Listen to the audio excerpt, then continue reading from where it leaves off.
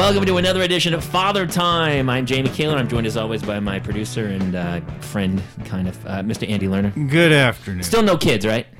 I think you have to have sex for that, right? Yeah, you're never having kids or sex. But my guest today, I'm really excited about. It's really funny. I ran into your wife last week, and this is how guys operate. She goes, "Oh, my husband will do your podcast," and I said, "Fantastic." And so here you are, and that's how easily it works.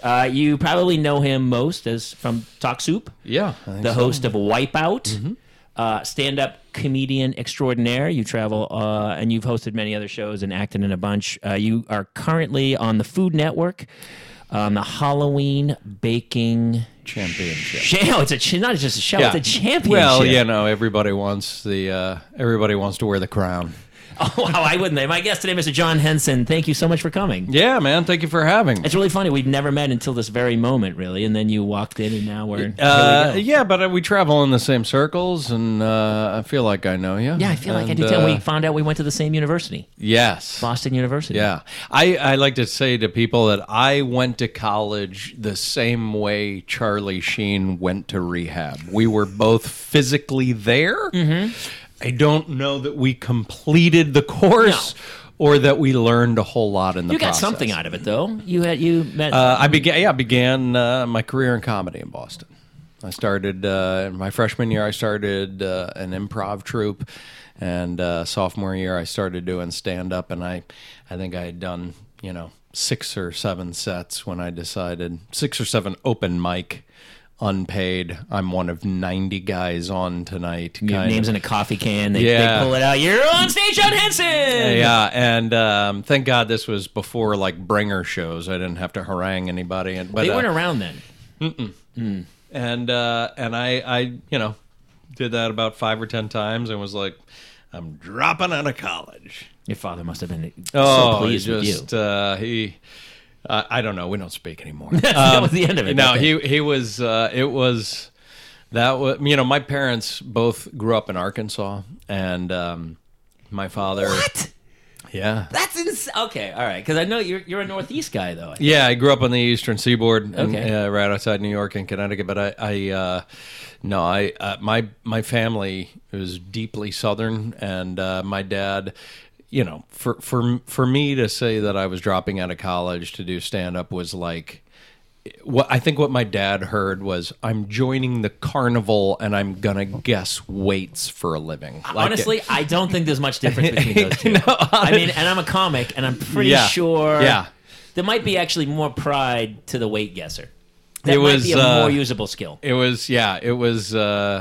The body rejected the donor organ. It was not a, great, what can I do to help you? It was more like, hey, I canceled your health insurance, and you'll never get another dime from me. Best of luck, pal. Have fun. Yeah, exactly. Did he cut all ties? He didn't cut all ties. He cut all financial ties, yeah. He probably was. He literally called me the next morning at about 6:45 and said, I just canceled your health insurance. Now that you're on your own, I'm sure you're going to want to take care of that yourself. And best of luck, and hung up. Now, it's funny. As a kid, I would be like, what a dick. Now, as a parent, I'm like, yeah, that's exactly the right reaction. It's funny. I mean, we've come a long way. I look at my father's reaction. There are moments where I had with my dad that were really brutal.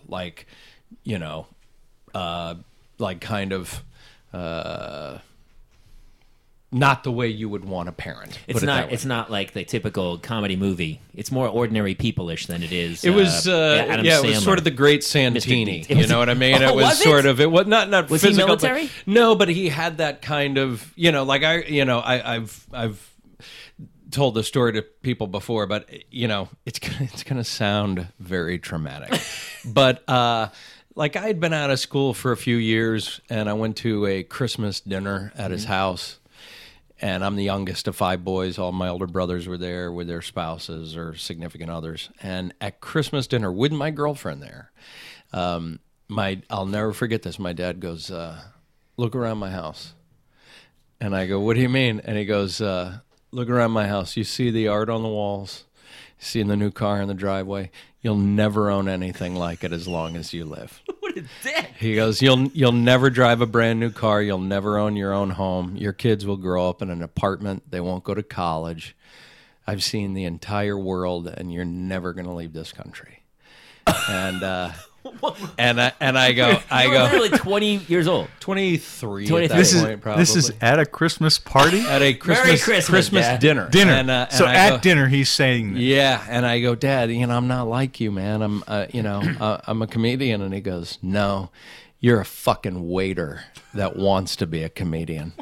And even I know there's nothing lower than that. I mean, he was like, and he goes, Holy you think you're going to be a star, because you got the leads in your high school plays. There's a kid like you in every single fucking school in this country. I understand his point. And that's my point, is that from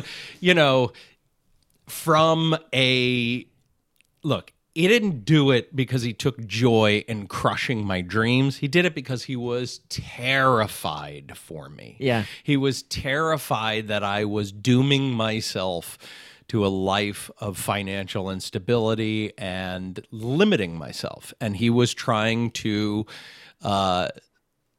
shock me out of it. He wanted me to have a revelation where I was like, you know what, you're right. This is stupid. I'll go back to college.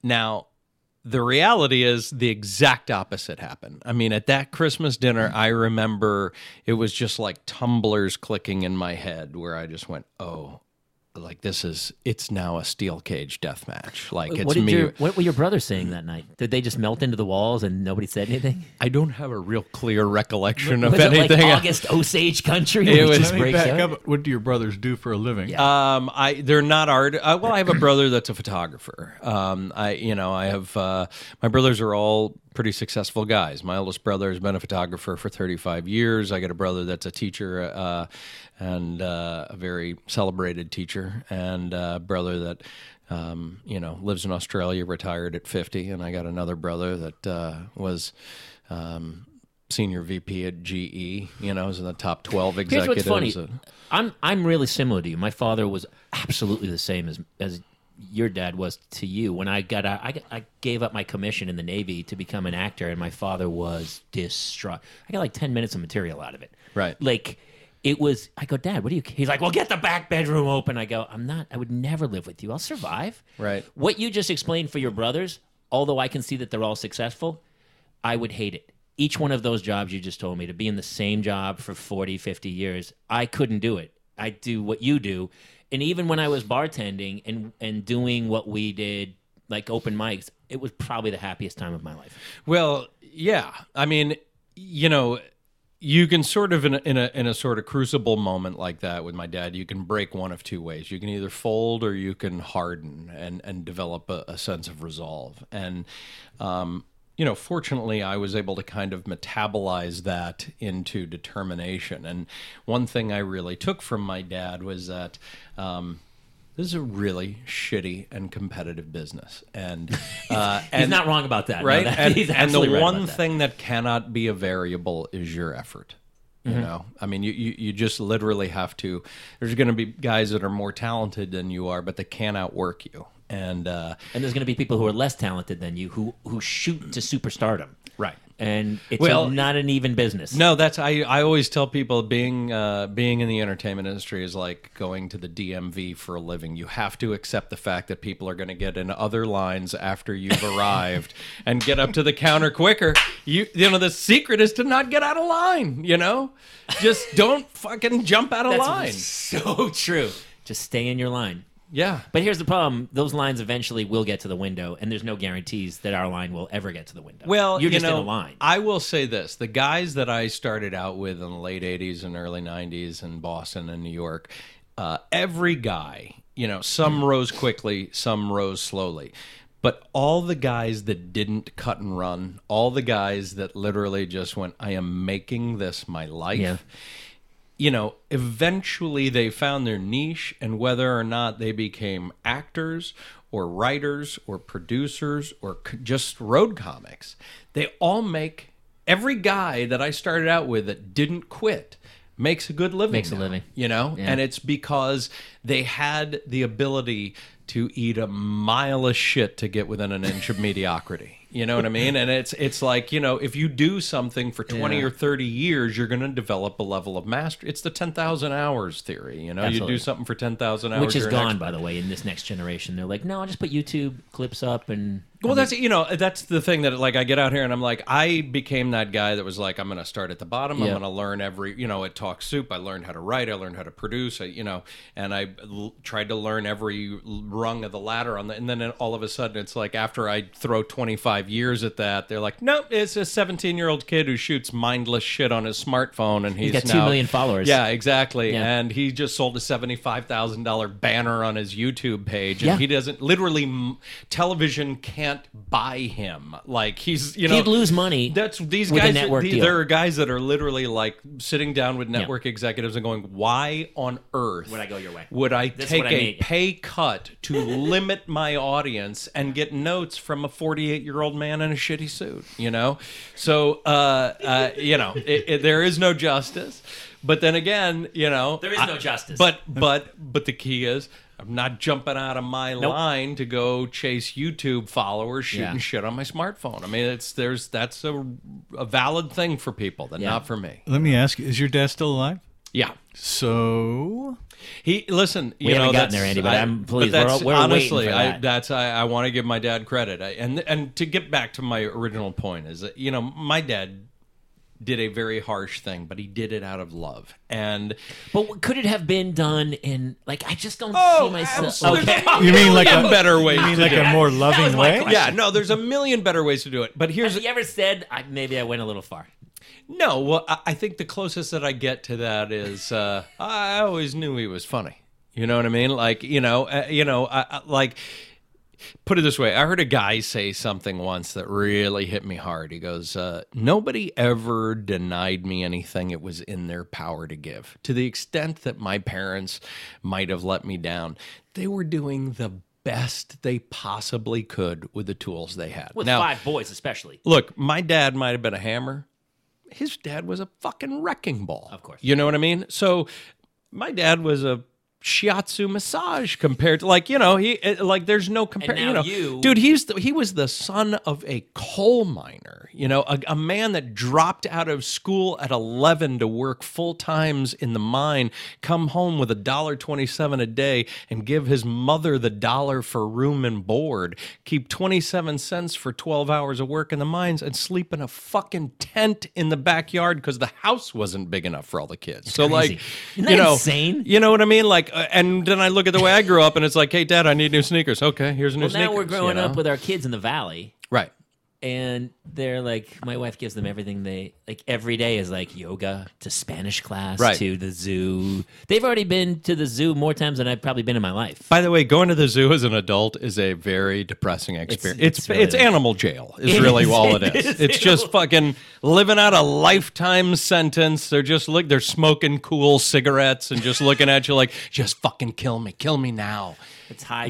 It just seems so sad every time I go. Yeah. He's like waiting for that one little boy to fall over. Yeah. The edge. When you ever seen that YouTube video of the gorilla that just snaps and starts pounding on the glass, you know what I mean? And cracking the glass. You're like, if I was a silverback, that's what I'd be doing. My kids love the zoo. They love I can't the do zoo. it, man. I can't do it. They have an annual membership. Oh, I know. Yeah, my wife. Yeah. Of course. Where else would we do on a Tuesday afternoon? Yeah. And by the way, thanks for making that entire LA zoo an uphill pushing a tackling sled with a double stroller. It's just a series of hills when you're just walking, and you get home and you're like, why do my quads hurt? Why are my hamstrings tight? Oh, that's right. I was pushing 90 pounds. The playground's at the top of the hill. Yeah. That's the crazy thing. Yeah. Because it's a pain in the ass. Yeah. And then people, you get to the top of the hill and you just let go of the stroller and you're like, I'll meet you in the parking lot. You ever talked about your mother at all? Yeah, my mother was a bit of a fire and ice thing. Did they stay stay together? No, they were together for 28 years. My mother's passed now, but my mother was the exact opposite. I mean, my dad was a math equation. He was he was focused on providing for his family. We used to call him the man behind the paper. You could only see him from the waist down. He was just every once in a while he'd shake that paper and go, "Come on now, settle down." And that was like all we heard him say. He wasn't a let me take you to Cub Scouts. Let's go out and throw a ball in the yard. Let me take you to a basket. That was not my dad, man. It was. Did he come to your events? Like, did you play sports as a kid? I did. In fact, I had the game-winning hit in my Little League World Series, and my dad wasn't there. It was a Saturday. My dad wasn't there. He chose to go into the office that day. Tell me all about it. How'd it go? That was just the way it was. But my mother was an artist and very, lots of love, lots of affection, lots of encouragement. Right. So she really fostered the creative side. And I'd like to think in a perfect world that I got the creative encouragement from my mother, and then with my dad, I got the kind of idea of practical application of effort. Right. I mean, how many guys? I say this to people all the time, but it's like I know so many guys that are absolutely brilliant, but they may not have learned to throw a harness around their talents and call it to ankle. You know what I mean? Like they can't. A lot of guys can be hilarious, but can you do it again and again and again? Can you do it when all the lights and cameras are pointed at you and everybody goes go and the pressure's on? Can you do it when you don't get to choose what you're writing about, when you have a hard deadline, when you're getting shitty notes? It's not just enough to be talented. You have to be able to throw a lasso around that and make it work for you. And so I think I learned that idea of like, I better learn how to turn the faucet on and off. You know what I mean? Yeah. From my dad. The funniest people I've ever met in this town can't get arrested. Yeah. They're terrible in the room. Mm-hmm. But if the only reason they ever get hired is when somebody else who knows them gets really powerful and then just puts them in that role. Yep. Brings them in and goes, don't worry about them. They'll be fine on shoot day. Because otherwise they walk into a room, they put their foot in their mouth, and the people are like, this guy's crazy. I can't work with him. I got a buddy who has written for me on a bunch of different shows. One of my best friends, Marshall Davis, I've been friends with him for 30 years. And I had a show, a pilot, I think, years ago, and he had no writing experience. But I just had been around. I was He's funny. Trust me, I've smoked pounds of pot with this guy. He's hilarious. And so I said to the producers, I go, you gotta meet this guy. He's fantastic. He's got zero resume other than like, this is what I did in college. And he walked into the room in front of two executives and sits down and goes, so how do we make a latte happen? Who do I talk to? Is that the woman out front? Or And dude, like it just shattered that moment so perfect. How do I make a latte happen? Like it was so perfect that we all laughed so hard. They were like, yeah, you got to bring this guy on, But if he doesn't know you when he walks into some room and says that he doesn't know the people, they're like, thanks for coming. Well, realistically to your point, he doesnn't get in the room. Right, you don't get in the room unless somebody throws you a block downfield, there are guys that I look back on and I'm really proud to. I've always hired people based off of interview and writing sample. I almost never look at their resume, and there have been a number of guys that I have given their first job in the entertainment industry too, that have gone on to have Emmy-winning careers, far more celebrated than mine. I take it as a point of pride that I was able to see their talent and recognize it without going, well, you don't have any other, only basic cable writing credits. It's like, it doesn't matter, Yeah. So much of this town, I think, is afraid to be the first one to hire somebody. Yeah, people almost make get the stamp of fear-based approval decisions. to go like, well, look, I can't hire you. No one's ever hired you before. It's like, well, that's not the right answer. The right answer is have some courage. But they're afraid for their job. That's the real reality. Well, that's the thing. I mean, my manager used to say, talking about fear-based decisions, like he goes, nobody wants to be the executive that let Eddie Murphy go to Paramount. Do you know that story? Like No. Eddie Murphy had done one movie, I guess it was whatever it was, Beverly Hills Cop or something. Yeah. He was on SNL. Yeah. And he, after that, he was like, I want a 3-picture deal.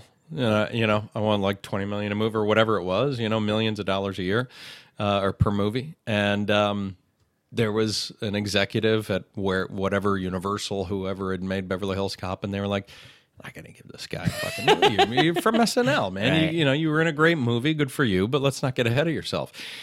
And he goes to Paramount, signs a 3-picture deal, and his next 3 movies were like 48 hours. 48 hours, Beverly Hills Cop 2, whatever it was. With $1 I don't billion. know, Golden Child. Who knows what they were, but they were all like $100 million movies, and it's like, that guy. The other guy got fired, I'm guessing. That's the thing. Who knows what that guy is? But I guarantee he's not sitting around at a party telling that story. Yeah, That's crazy.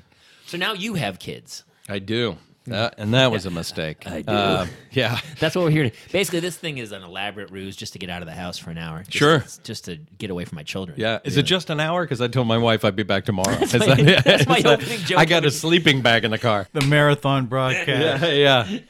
Yeah, it's a week-long retreat. Yeah. Can we can a few episodes? We're going to fake a golf retreat. So maybe we can start a couple of new podcasts. Yeah. Yeah. You need any work done in the garage? No, I talk about that. Is it really a mistake? No. your children. This is look. I tell people that having kids is everything you've ever heard of. It is as wonderful as you've heard, and it is as difficult as you've heard. It is the best job you'll ever hate and the worst job you'll ever love. It is.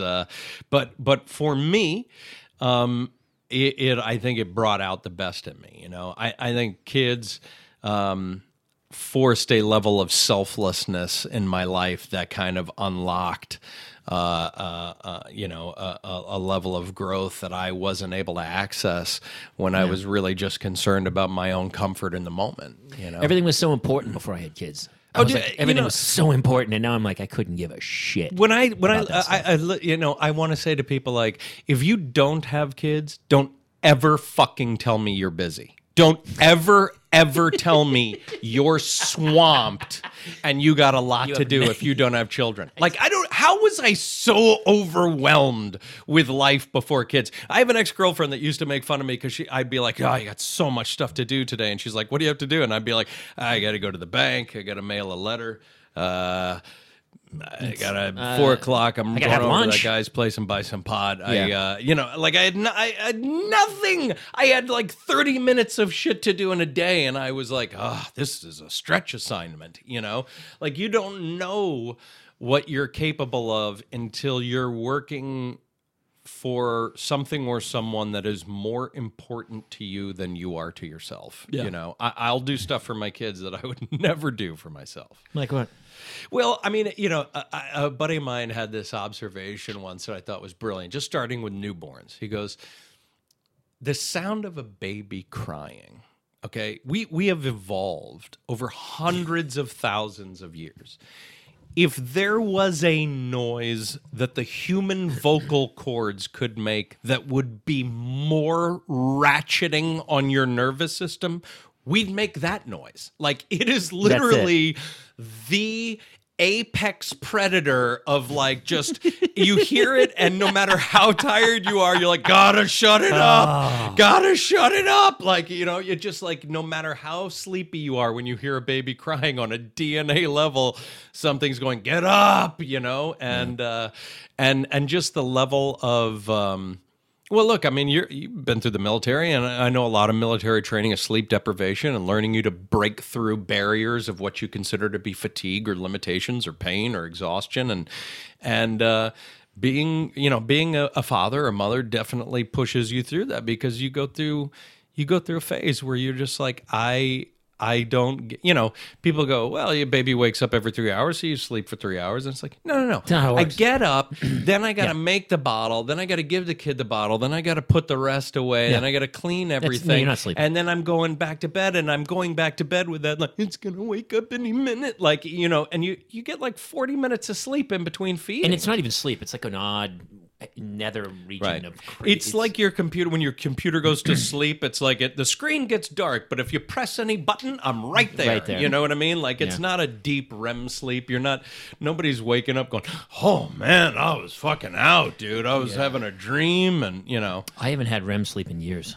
Yeah. Even when I go on the road now, everyone's like, oh, you're going to get some sleep on the road. But the problem is, I don't. No? And for some weird way, I feel weird in the bed without my wife and the kids around. And your I feel body uncomfortable. clock. Like, that's the most agonizing thing to me when I'm like, dude, I don't have, it's midnight and I don't have to be anywhere until 7:45 tomorrow night. I could sleep until 4 in the afternoon. And I can't. 6:30, I'm up. You know what I mean? Doesn't matter what time I go to bed, man. I'm up at 6, 7 in the morning, and even if I lay around after that or try to sleep, it's never restful. And I'm constantly. I'm sure you do the same thing. I'm constantly like, oh man, I got 6 days away from the family. I'm going to get so much done. I'm going to do so much writing, and I come home. My wife's like, "What'd you do?" I'm like, I watched Tom Segura's got a Netflix special. I watched that 8 times, and the Law and Order marathon that's constantly on TNT. There's a fair amount of porn, and I don't tell them that's that not part, it. I did nothing. I literally did nothing. I get more done at home. Like today, I had like an hour free, and I actually sat down and got a ton of stuff done in an hour. Whereas, when we were single, I would have that 1 hour of work would have taken 12 hours, and I would have taken time. And, Yeah. How old are your kids? My kids are 4 and 6. I'm right behind you. I'm 2 and 4. Oh yeah, so you got the good 2-year spread. What do you got? Boy and a girl? 2 girls. 2 girls. It's karma. Are you gonna swing for a third? My wife talks Because that's about how it. my parents ended up with 5 boys. Just so you know. I'm the youngest of 6. Okay. Irish Catholics. Okay. That's just the nature of the beast. My buddy used to say, "Never fight an Irish Catholic kid. He's not fighting you. He's fighting his dad." He's fighting his dad. That's actually, that's pretty spot on. Yeah, we're really similar because my brother's was an admiral. Like he stayed in and went big time. And Yeah. when I finally got some success, my father, he was begrudgingly like, "Yeah, you're all right. Right. Yeah, Right. but the same. So 2 kids, 6 and 4. 2 Yeah. boy and a girl. Oldest is a boy, and the little one is a girl. Yeah. And Are you going to have a third? no, dude. Like, fucking, we got one of each, and the kitchen Did is you already get closed, snipped? bro.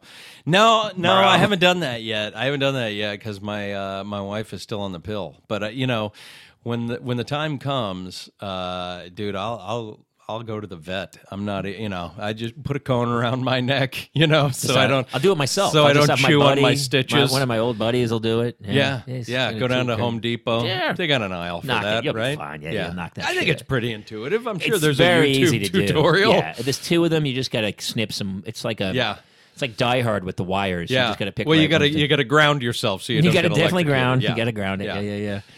I have a lot of friends who've had vasectomies. I have not yet. My wife is still. She hasn't. I'll say she hasn't thrown out the baby stuff. It's still in the garage. Really? And that's a bad sign. dangerous place to sign. be. She wants. I don't know if she wants a boy, but she. The odds are if you have 2 of one kind that you're going to have the same. We would have a third girl. Right. So I don't know, man. Well, in the Irish Catholic world, 2 kids is like having no kids, Yes. right? You don't even get credit until No, you get you to a don't. third or a fourth. If I was ridiculously filthy rich, if I was on like Big Bang Theory and making Right. $1 million a week, and I knew I was. By the way, do either of you know anyone that watches Big Bang Theory? Not personally. No, yeah, no. But Nobody. there are a lot of people number watching one show in America for 10 years. Never met Yeah. a person that watches it. It's in the middle of the country. Yeah, no. Chuck we're in Lorre Los Angeles. Chuck Lorre is a genius at this whole forget the coasts. Right. We're going right for smart. the gut. That's Yeah, what Trump- and I don't say that to take anything away from the show. It's a huge success, No. and I'm sure it's great. I just don't know anybody that watches. It's not for us. Right. Right. Yeah. I'm not a nerd either, Right. which apparently I'm the only one. Everyone else in the country's a nerd. Right. When Well, I was a kid, there was yeah. only a handful of nerds in every school, and now it's 99% nerd. And then one weird guy, I guess, Right. who's not a nerd, but yeah, Right. I You're a wish- nerd if you're the outsider. I was the guy who didn't like Star Wars that much. I was like, I get it. It's They've okay. also redefined nerd. You could You if can be you're just anybody a nerd. interested in Yeah, yeah. something, you're a nerd. We had Tom for Everett that. Scott on. He's like, I'm a nerd, and I go, why? He was like he likes baseball a lot. He goes, I'm a baseball nerd. I go, you can't just put the word nerd at the end of Right. whatever. I'm Yeah. a car nerd. Right. It's not. That's a Coffee fanatic. nerd. Yeah. Yeah. You can't just be a nerd. Yeah. Yeah. Yeah, the whole thing's been Yeah. absorbed. I'm a too. pussy magnet nerd. I'm a pussy. Just I hammering ass all day love long. hammering Just ass. a total I'm nerd a real for it. nerd. I got comic books Yeah. about it and everything. No, I agree with you. And Tom Everett's, I mean, that's, He's a nerd. He is a not little within nerdy. an arm's reach of being a nerd. He is a little nerdy, but he's a good looking guy. Yeah. Anyway, so for 6 and 4, 6 and 4, man. It's you waited a little bit too to have kids. Oh, dude, I just had to get some points on the board before the buzzer sounded. I got into the game late. I'm in the game later than you, my friend. Really? Yeah. You sure? Yeah. Well, unless you went to college late. Well, actually, I know 5-year plan in I'm high school. 3 years I'll older tell than that. Really? Yeah, and I have a 2-year-old and a 4-year-old. Yeah, No it's pretty well kidding. documented. It's, Wow. I love when IMDb put my age on it, and I called them, and I was like, "Hey, can you take that up?" They're like, "No, thanks, Yeah, though." you got the second Cocks. digit wrong. Yeah, they I was did born not. in the 1800s. No, so I'm a late dad. You're kind of I'm a late dad. I got into the game I like it that my way mid-40s. myself. Well, the bottom line is, you can make the case that it's a young man's game, and you wish you had the energy when you were younger. But I couldn't have found my asshole with a funnel when I was in my 30s. I was drunk most of my 30s. Yeah. And I couldn't take care of myself, let alone a human being. Right. But I wish I had been more comfortable in my own skin, because then I would. Because now I feel, now that I have kids, there's a weird comfortability about everything that's come over me. Right. That I didn't have before them. Are you in that place where you realize when you go to events with your kids, I am 147 years older than every other parent here. I feel like I'm always the oldest guy in the room. Well, you're not if you're near me. I was going you're to say, not. apparently you haven't hung out with him. But I'm saying, when you're with other parents Yeah. of 2-year-olds, you're like, I got 10 years on all you Well, people, it'll come up you know? because it'll be like, they'll say something. I'll be like, Springsteen, yeah, I saw him 86. And then there's a huge pause, and I can just see everyone doing the math in their Right. head. But my wife there's a big age difference. Oh, you did well. I always say, You're like, no, she's 63. it's cool when you're dating them, but all of a sudden you get married, and now I got to listen to a chick who's way younger than me boss me around. So it kind of getting old at this point. Who was it? God, Mitch Fattel used to have a joke in his act about, was it Mitch? He used to say, I'm dating a girl who's 18 now. It's like, I don't even know how to talk to her. It's like, so who do you have for math? You know what I mean? What do you talk about? You know? My wife is 16 years younger than me. So Wow. but I always say, we have a lot in common, because the year she was born, I lost my virginity. Yeah. And then people groan. Yeah. And That's what you can, in the bedroom, you can be like, I have literally been practicing this your entire life. Trust me. This is how it goes. It didn't help. Now I have 2 little girls, and so I have 3 women in the house basically bossing me around. Yeah. And I'm an old man. It's a really odd, the whole thing's very odd. Yeah. Yeah. Yeah. Now I have so much more compassion for my dad now. I'm too. like, now I understand why my dad was furious on Sundays, because he was paying bills. It's like you go into his office and pay bills and come out and be like, God damn it, what are you leaving the lights on for? Of That's course, how I am. You got the thermostat on.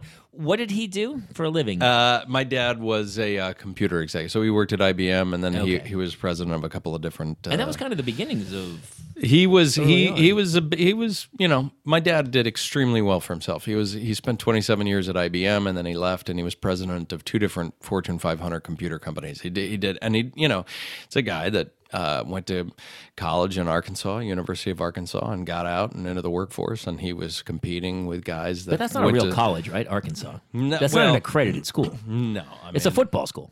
It's just football. Yeah. It was a football field with a little schoolhouse. I feel like that. But he was, as he said, I was competing with guys from schools that I had only read about. Schools like Brown and Yale and Harvard, and he, through sheer will and determination, he did very well for himself, and I'm super proud of him. And he's really philanthropic. I mean, my dad's come full swing.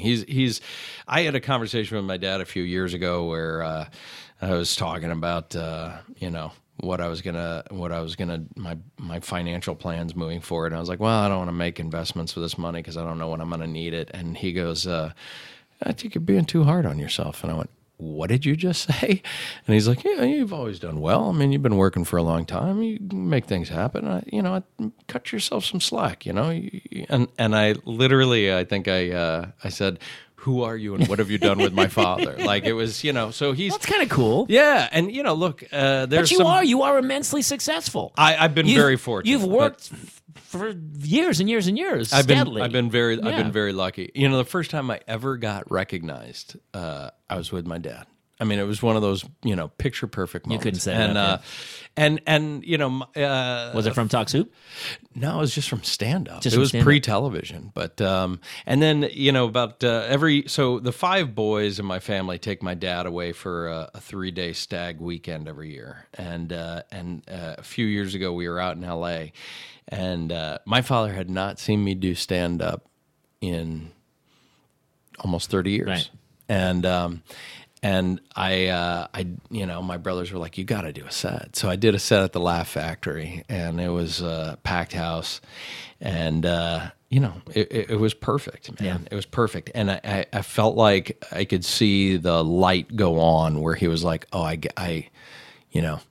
get this. Like, Yeah. I not that I get it, but like, I see that you are good at something and I don't know how to do that, and I have respect for people that don't know how to, that can do things that I can't. Like and that was pretty great. That's pretty That's cool. amazing. Yeah, Yeah. that's amazing. That's That pretty was, cool. and a lot of people don't get that. So I was very grateful for that. And I don't mean to make my dad sound like such a caricature. He has been Or a miserable generous prick. with he has been generous with me over the years, and he's a good dad. But he was tough on me when I started out in this career, and like I said, I would never treat my son that way. But in retrospect, I look at that as a critical part of why I ended up succeeding. Fear of failure. It was that generation, because we've done a bunch of these, and everyone of our age group has talked about their father and said the exact same thing of like, this is how my father, but it was the way they thought they had to just make sure you were okay. And the easiest way was to get a job, stay in that job for your whole life. Right. Those days are over. Well, that's the thing. I mean, the truth is, even if I had stated that, that's all gone. It's all gone. Like, and my dad recognizes Yeah. that like the days of you get a job and if you don't screw up and you show up every day, 25 years You'll later get you get a promoted. gold watch, Yeah. and the whole idea of the single income family with 2 cars and a house and a 2-week vacation that is a myth. Man. Please tell That my wife doesn't that. I exist. try to explain that to my wife, but she Yeah. doesn't. Yeah, it's especially where we live. Right. It's double income, and your kids you got to go to some private school or something, or it's crazy. The whole thing's insane to me. I'm always blown away when somebody lives in a really good public school district And and, then then sends sends their their kid- I kid to know. private I school. I'm know. like, what is wrong with you? They just have money to burn, and I think a lot of times in this generation, people are making a ton of money and they feel guilty. So that's one way they can go, well, I paid that for that school for you. That's what I did for you as a parent. I never sat down and read a book with you at night. But Right. I got you that private school that's going to Right. guarantee your entrance into Harvard. It's not. Right. It's all the parenting. That's one thing I'm very grateful for, that my career has allowed me to predominantly be an active daily part of my kids' lives. Yeah, me too. I mean, I'm up with them in the morning. I walk my son to school every day. My family never ate dinner together. I mean, by the time, I'm 7 years younger than the rest of my brother, I'm 9 years younger than the Right, and one so before me. I was the- almost an only child. in a weird Yeah, way. they're but, we grow up and they're just other people staying at this That's youth what happened. hostel. That's You know what what I it was mean? It's like exactly so like. they're all leading their own lives, and so we never sat around the dinner table unless it was a holiday. And dude, I am there every single day. When I go home, I've took out some sea bass. I'm defrosting that. I'm going to make some dinner for the family. Do you guys sit around the table and eat dinner? We sit around every single night. Do Every you single really? night. Yeah, the 4 of us. We have dinner together, and then unless my wife and I got a babysitter and we're going out for the night, but Right. then it's upstairs for bath and Do you brush limit teeth TV books. and iPads and iPhones or?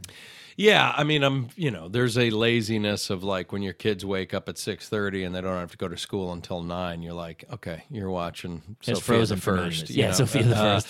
So, but like usually on the weekends, like we get up, we do breakfast together. The kids will have some activity, and then there's a period of time when we'll be like, okay, you guys can watch a little bit of TV, and then the TV goes off, and we're going outside again.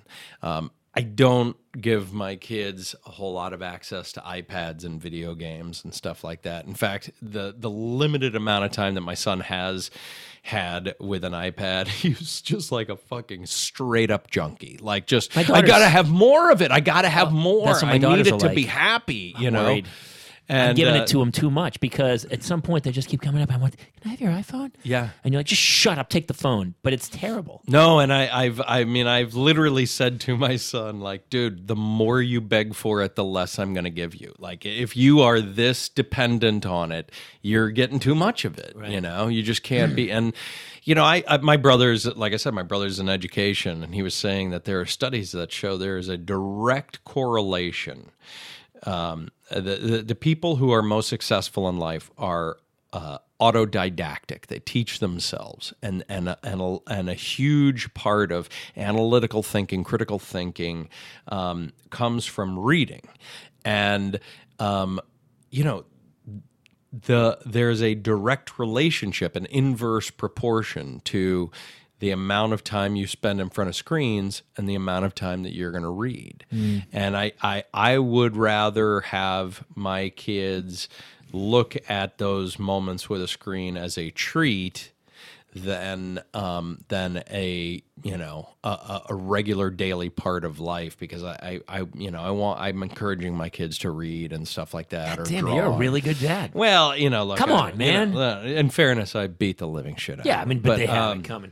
But Do you watch a lot my of daughter TV? can take a punch. I'll tell Yeah, you that. She knows how to roll with it. most You know what I mean? girls You can't can. lean into it. That's terrible. Something you can't teach too. Yeah, You're born exactly. with that. Do you watch? She's a got lot a of TV? thick neck. That's what it is, like Mike Tyson, Yeah, like a she's got a 19-inch great, strong chin. People hate me now. No, there are it's- people. Yeah. we'll cut that out. Okay, trust me. good, Or, good. or we'll just play that. We'll and just cut the make it rest of louder. Right. So yeah, no. I try to. I tuck my kids in every night, but there's very little respect in my house for Daddy had a late set. If I go and do a set at the Laugh Factory and I come home and then I wind down and I go to bed at 2:00 in the morning, my kids are still getting up at 6:45. I can't do it. Last week I had 3 sets, which was rare because when the babies were born, I kind of stopped getting up because it was too painful. And then I just recently, because they're 4 and 2, started getting back up again. And last week I was up 3 nights. And by the time the weekend came, I was destroyed. Yeah. Absolutely destroyed. Right. And my wife doesn't understand. She's like, you're fine. What do you do? You're just talking on stage. She doesn't get it. Right. Because she's not in the biz. And It's so draining. It's so draining. draining, It's amazing how draining being like if you're doing a full set, if you're doing an hour, like an hour. oh, dude, that is like giving plasma. You know, it's- you do that 3 times in a night. You got 3 shows on a Saturday. And People are like, hey, let's grab a beer after. You're yeah. just talking. Yeah, they don't understand. yeah, no, I get it, man. And you're at the stage at 2 and 4 where it's like, kids are starting to give up their naps, and I'm like, you can't give up your nap because I'm not giving up my nap. Right. But the good thing about giving up the nap is they go to bed earlier. Because all of a sudden, at the end of the nap period, she'd stay like a long nap, and all of a sudden, she doesn't go down until like 10:30, 11 at night. What? She won't fall asleep. Really? So now we're done with naps. But now they're like 7, 8 o'clock. They'll be done. Yeah, no, we get my kids. I try to get that, that process. Dude, I'm such an old man now. Like, if I can get my kids down, be washed up and in bed before 8 p.m., I feel like I hit the lottery. Like, Tell my I'm wife like, the same thing. Do you? Yeah, you don't go to sleep at 8. no, You're but watching like, TV. I get in bed. I'm relaxed. My what I wife and I'll watch some CNN. We'll watch an episode of something. Wait, what? You're watching CNN at 8 p.m.? Yeah, sometimes. Yeah. What? Yeah. Cable news network? Yeah. You're not watching like Narcos or... Well, you gotta you filter what you would watch. are Through you a big what you're- news guy?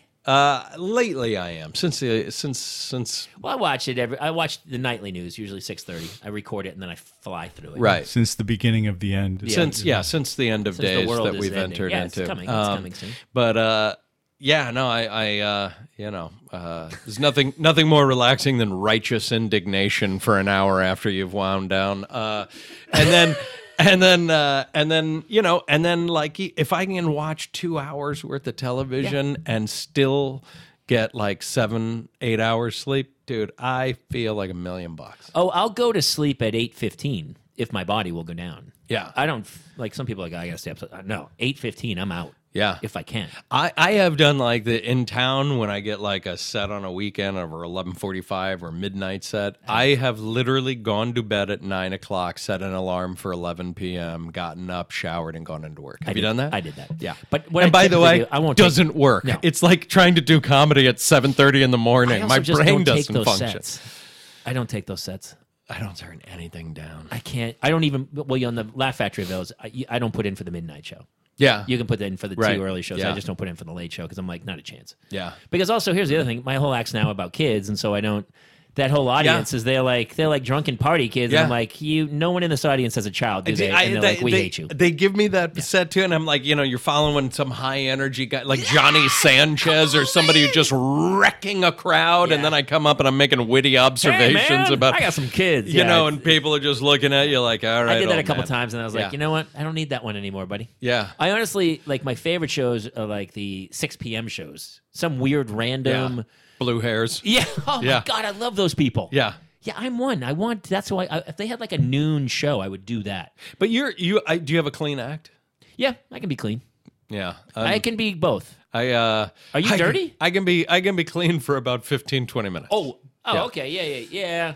I can, And when I say clean, I mean technically are you a dirty clean. comic? I'm not. I'm Are you just a Bob Saget kind of guy? Not a Bob Saget kind of guy. But look, dude, I wrote soul-crushing puns on Wipeout for 7 seasons. True. That's true. I did not go back to stand up to not swear. I didn't you know know what you I were mean? writing on that show. Oh, I didn't know you wrote all that stuff. I mean, not all. That was a Because they're team, but yeah. volume of material. But no, it was. You must have run out of puns by season 2. That's really Dude, it is. There is an inexhaustible supply of puns. And he gets punched in the face with a giant boxing glove. I mean, it's like a Talk Soup, 4.5 years, 1,140 episodes. How many transvestite midget jokes can one write? And the answer is, there's always another one. You know what I mean? Like as long as there's a paycheck coming in. The best thing that happened to me in my career was Talk Soup because it was a daily show, and it was like, you get in the morning, you read the script, and be like, well, if you don't like that joke, I'd suggest you get writing because in 45 minutes we're taping it. You know what I mean? Right. And it was you never had. Let There was it always go. another show coming. It was disposable. Like you didn't have the time to mourn or look backwards. You just kept moving forward. And that feels like you're talking about Parenthood. a little bit, Really yeah. similar, Made some like, mistakes. I'm just look. letting it go. No, but it was it forced.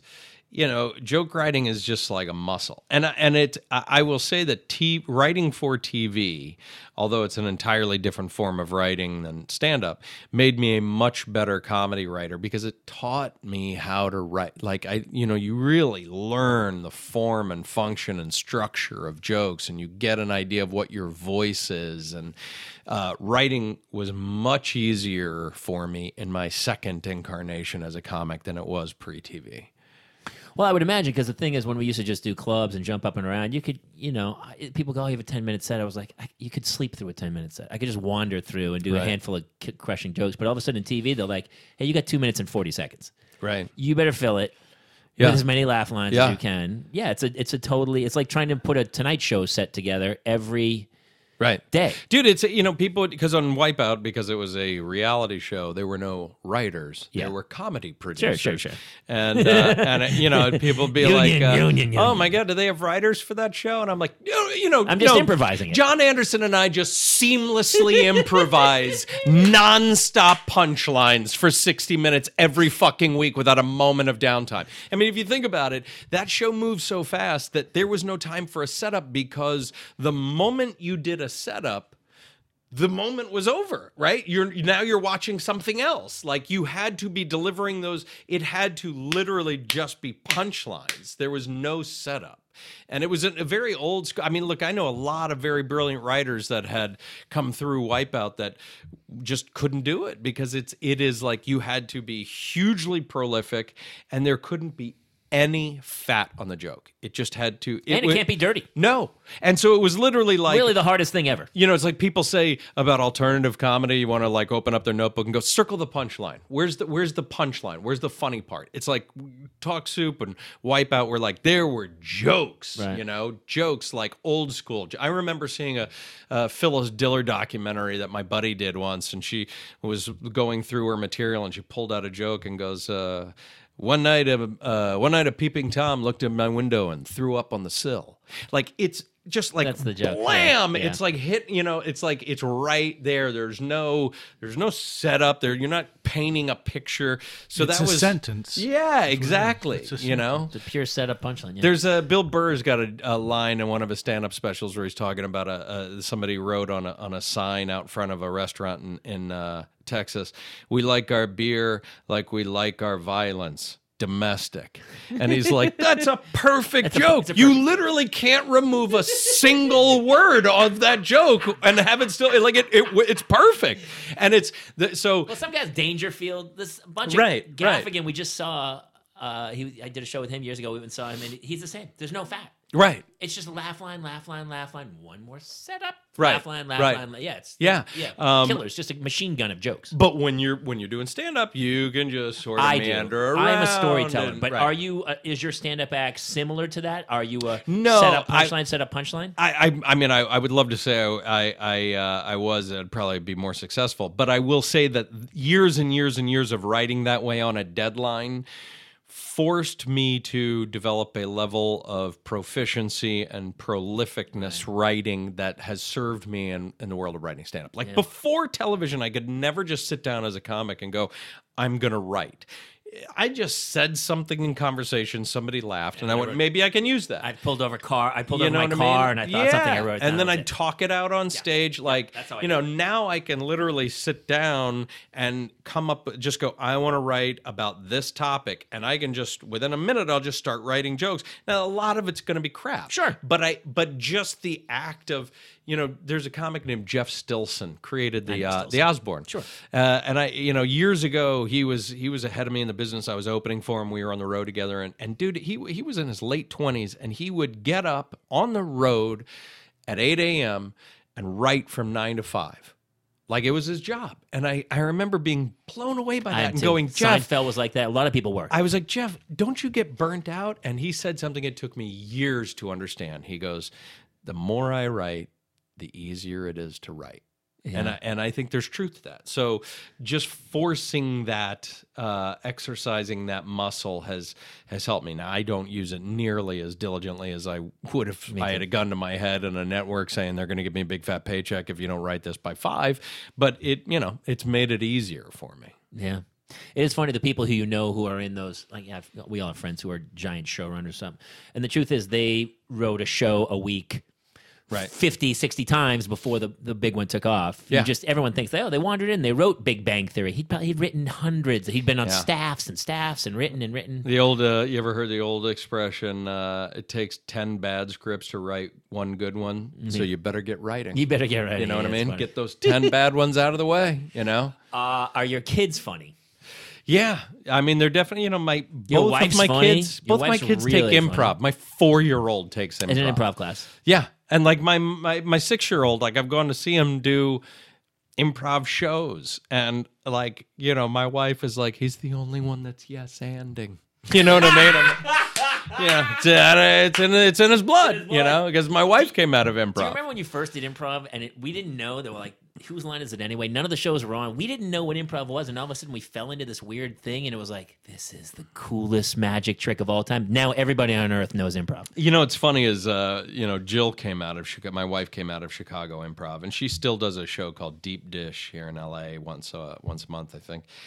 And every once in a while, I've gone down and done a show with those guys, and the irony to me is that all these guys out of Chicago that have done, 10, 15, 20 years of improv will look at me and go, I don't know how you do stand-up, man. That is just so scary. And I'm like, I write it all ahead of time. What are you talking about? You just walk on stage with nothing. And their response is, yeah, but I got other people on stage with me. And the audience knows it's improvised. Right. Say you went out as a comic and didn't have any material, but you didn't tell the audience you were about to improvise an hour, and then just wandered through an hour, they would go, what the fuck just happened? You know who Vic Henley is? Of course. Vic Henley told me a story about the first time he did he was doing open micing down in Alabama, and somebody goes, the headliner didn't show up. Can you do his time? And he goes, I got 5 minutes of material. I can do as long as you want.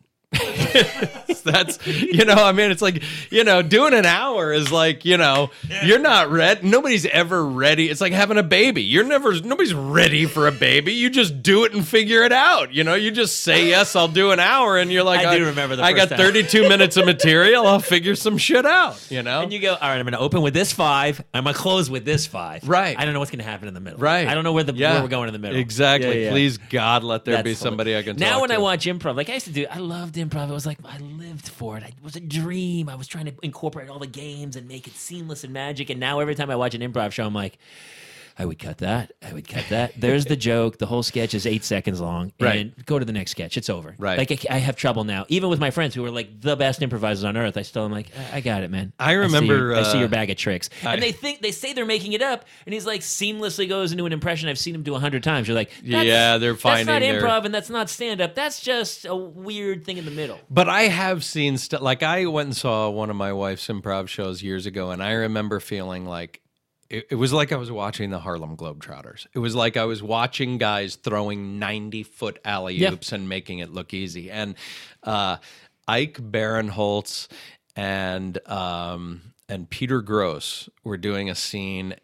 I don't know if this is going to translate, but it was like Peter Gross was renting a video in a video store, and he was this very sort of effete and wimpy intellectual. And Ike Barinholtz wanders in as a sort of drunk Boston sports fan. Boy, a stretch for Ike. Yeah. And he goes, he looks at Peter and he goes, you see this tattoo? Kevin McHale. Best center in the history of Boston sports. And Peter Gross looks up at him and goes, Robert Parrish? Yeah. And Ike goes, God damn it. And he turns around and storms out of the scene, right? So 5 seconds later, Ike walks in, he pulls up another part of his shirt and he goes, see this tattoo? Cam Neely, best hockey player in Boston. And Peter Gross turns around and goes, Bobby Orr! And it was like the fact that because they really did stumble into the Kevin McHale, Robert Parrish joke, but the fact that Ike came up with the second best player in another sport, walked back in and threw that up to Gross, knowing that Gross would hammer it home. That's when I was like, dude, that is unreal. Genius. I would have gone with Ray Bork over Cam Neely. Yeah, but okay, I'm that's okay fair. with That's fair. I'll take Yeah. Cam Yeah. Neely, but I totally get that. That's funny. Do you think your kids are going to get in the business? God, I hope not. Right? Me too. I Me really too. do. I hope not. And everyone's like, "Oh, you should put your kids in. They're gorgeous." Maybe at Christmas dinner, Yeah. you can impress upon them the foolishness. Yeah, tonight we're going to go over your limitations. But Daddy, I'm only 6. I don't care. Yeah. You're done in this Your town. earning potential is shit. You see this art on the wall? Yeah. You're never gonna have it. Right. I Meanwhile, inherited it's his it. art. It's like See a this piece art on my wall? I inherited it from my dad. He's uncooked macaroni glued to a That's construction. just my hand as a turkey that Yeah, I made yeah. in school today. That's Yeah. really funny. All right, we only have a couple questions to wrap it up. All right. The questions are: what are some traits that you hope that your kids get from you and your wife? I don't know if we are necessarily imparting these traits, but I read this when when we were like taking a parenting class when we had first had kids, and it made a huge impression on me. A woman said the most important things you can teach your child that are of critical success to literally anyone who is successful: tolerating frustration, delayed gratification, and managing disappointment. Like, if you can utilize all three of those tools, you can be a success in literally anything. But you can't necessarily succeed without some degree of mastery over those things. And Okay, what are the three again? Say them again. Managing frustration, I'm still working on that one. delayed gratification, I'm good at that. Really good at that one. and managing disappointment. That's pretty much it. That's my job. Right. I manage Right, disappointment. right. That's my dad's job. God, dude. I mean, I probably the same as you. I mean, there's just been nights where I laid awake like, oh my God, that went horribly south.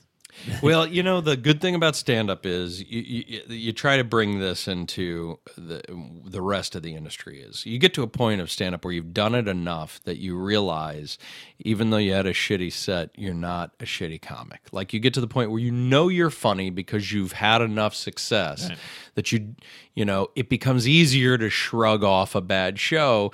Might be frustrating, it might be disappointing, it might stay with you, but you don't think to yourself, oh my God, I'm terrible, the way you do when you're just starting out. Yes. And if you stick around in this business long enough, you ideally want to get to a place where you can take some bad beats and know that it doesn't mean you don't have talent or that there isn't a place for you. I mean, Talk Soup was the right gig for me. There are people that I know that could have been much better in that gig. I happen to be lucky enough to get it. There have been other jobs that I've had that I thought I would be right in, and they weren't the best fit for me. So you just got to wait for your pitch. You know what I mean? You really just got to wait for your pitch. Yeah. That's funny, man. The whole manic disappointment thing. The thing about comic, too, is like, I don't know about you, but anytime I have a bad set, which I haven't really had a bad one in a long time, but I remember like bombing atrociously where other people were like, they would bomb and go, that's it, I'm done. I would actually go out of my way to go, I got to get back on. Like, even that night, I'd be like, I'd like drive around town to find another set. I got to get that taste out of my mouth because that was horrible. And I think that was a trait that I would love to pass on in the same way of like, other people quit resilience. Maybe it's just hard-headed stupidness, but they go like, fuck that. Yeah. I can fix it. I can be better. Dude, I snapped on an audience recently for the first time in 25 years down in Atlanta at the Punchline. I literally snapped on an audience to the point where somebody tweeted me after the show and was like, loved your show tonight. You seem kind of pissed off at the end. You okay, bro? Literally, that was the fucking tweet. What happened? Friday night show? I got a big... I've done that club. I got a big rant closer, like a big speed read, 90 seconds on 2 breaths kind of build to a big... And it is a fail-safe bit. And the crowd was not digging me. And, you go through those variations. Well, they're cashing the check. They're figuring out who had all the Cape Cods that night. Yeah, and I went through this whole rant, and all you want is to be able to get off on something semblance of a laugh, and it was like literally ta-da, and these people looked at me like a fucking oil painting, man. And I literally went, nothing? Are you fucking kidding me, man? I went through that whole goddamn speed read on 2 breaths and you give me nothing? Are you fucking serious? I lost it. I lost it, dude. Did the rest of the hour go well? No, it was like, it was just one of those nights where it was a small crowd, and I think they were, like I said, I got some teeth in my act. I can be a little gritty, I can be a little angry, and sometimes for some reason you just get a group of people that tense up at that. Like they just, I don't know if I was too dirty or too angry for them or whatever, but I could never get that like where it's rolling downhill. I'd get a laugh and then I'd lose them, and then I'd get a laugh and then I'd lose them. I couldn't get... Well, it's also an hour. Yeah. Like, people don't understand the concept of... It's you and a microphone, dude, for 1 hour. That's it. Right. There's always bursts. Anyone can do 5, and anyone can do 20 minutes. Right. That's like the rocking chair. But to get up there for an hour and actually come across with something and maintain a show, a semblance of a show, is the hardest thing on earth. And it's my fault because it wasn't my bits, my sets... weren't, my set is sort of one through line thought that comes to a conclusion, which is why that ending bit works. But it I could have and should have just started talking to the crowd. I should have just said, fuck it, material isn't working. There's 40 people here. I'm gonna wing it. I'm gonna improvise. It's never their fault. And the truth is they would have loved it. But I was like, nope, you people are coming to me. Yeah. I am gonna, you know what I mean? And I wouldn't. Sometimes that is the way, though. Right. But every room's different. It's just a weird, it's a weird thing. But yeah, it's crazy.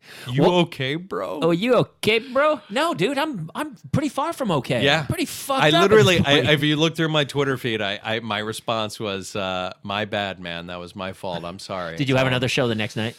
Or was that the last night? That was the Late Show Saturday. So and the Late Show Saturday is normally just like it's a drunken... Especially when you're doing sort of edgy material. Right. Not for these not people. in Atlanta. But, dude, I had a great show on Sunday. Yeah, that's awesome.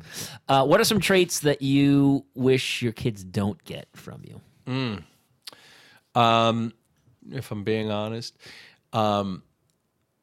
One of the reasons I'm a comic is I feel things very deeply. Like I suffer the slings and arrows of this life, and I have struggled with that my whole life. You know, I mean, I had I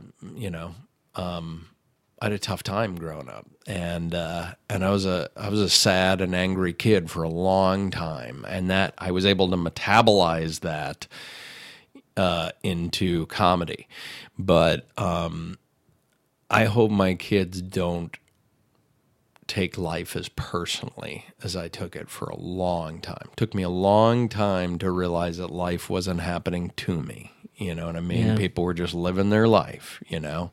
And so that would you know. That's a good one. I feel the same way growing up. I think that's a lot of why we became comics in a way. Yeah. Because we found the humor in it all. My oldest daughter feels everything. Yeah. I mean, she cries. Her heart's on her sleeve all the time. The second one's cold as ice. Yeah. She'll just stare She's at you. serial She'll killer. Stare you Yeah, down. She's 2 yeah. years old. You're like, Jesus Christ, loosen up. She's like, ah. Right. So they're totally different, and I can see the empathy, and I have that too of like, oh, I feel things. I can't. Sometimes I well up and I cry, and I can't control it. Yeah. No, my son will like. I've seen my son at 2-3 years old cry at the end of a Disney movie out of joy. Mm-hmm. You know, where he just feels it so deeply. My daughter is she's like a vessel. Things pass through her. Like, you'd be like, I want that cookie. And you'd be like, you can't have it. And she'd be like, eh. Like, and just, it literally is just Kaiser Sose, and it's gone, you know? Into the night. But my son will get, if he gets frustrated, if he gets his feelings hurt, if he gets embarrassed, he holds on to that. And my heart breaks Me for too. him, dude. My heart daughter's breaks exactly the same. And she'll go in her room and she'll be like, I'm sorry, I got scared. She got scared. She didn't want to, like, we asked her to say something in front of somebody or say hi to somebody on the phone. Yeah. She's like, I didn't want to do it. She gets really nervous. Dude, when my son was like 4, we took him to a Christmas party, and there were some older kids there, like 8, 9, and they were all running around like feral dogs. And, they were in another room partying and partying. They were hanging out. Doing math. But like my wife walked into the room, and the older boys, it had gotten a little, a little kind of Lord of the Fliesy, you know, and they were like lumping my kid. Like they had put a jacket over his head and were like hammering him with giant couch cushions, like fucking knocking him around. And my wife intervened, and he was like, I'm fine, you know, but we put a stop to it, and we left, and my son was off. It was Christmas Eve, the whole night long, he was just quiet. And that night when I went to tuck him in, I go, are you okay? And he looked at me, his eyes started welling up with tears, and he goes, why were they so mean to me? And I realized, like, this is the first time in his life anyone has ever been mean to him. Like, he's never been victimized before. And he just didn't, what is it about me that made those kids be mean to me? And it was one of those moments where you're like, this is a real parenting moment, you know? And I pulled out like my dad voice, and I go, you listen to me, you know? And I got gravel on him, and you could tell like he sort of jumped, and his eyes got real big, and he was all focused. And I was like, you didn't do anything wrong. They did. You know what I mean? Yeah. And I just talked him through. I was like, you have nothing to feel bad about. Don't feel embarrassed. Don't feel ashamed.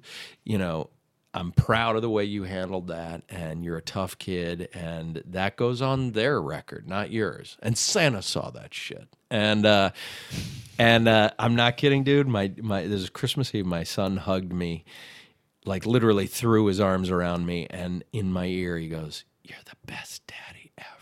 And I was like, that's my Christmas, you know?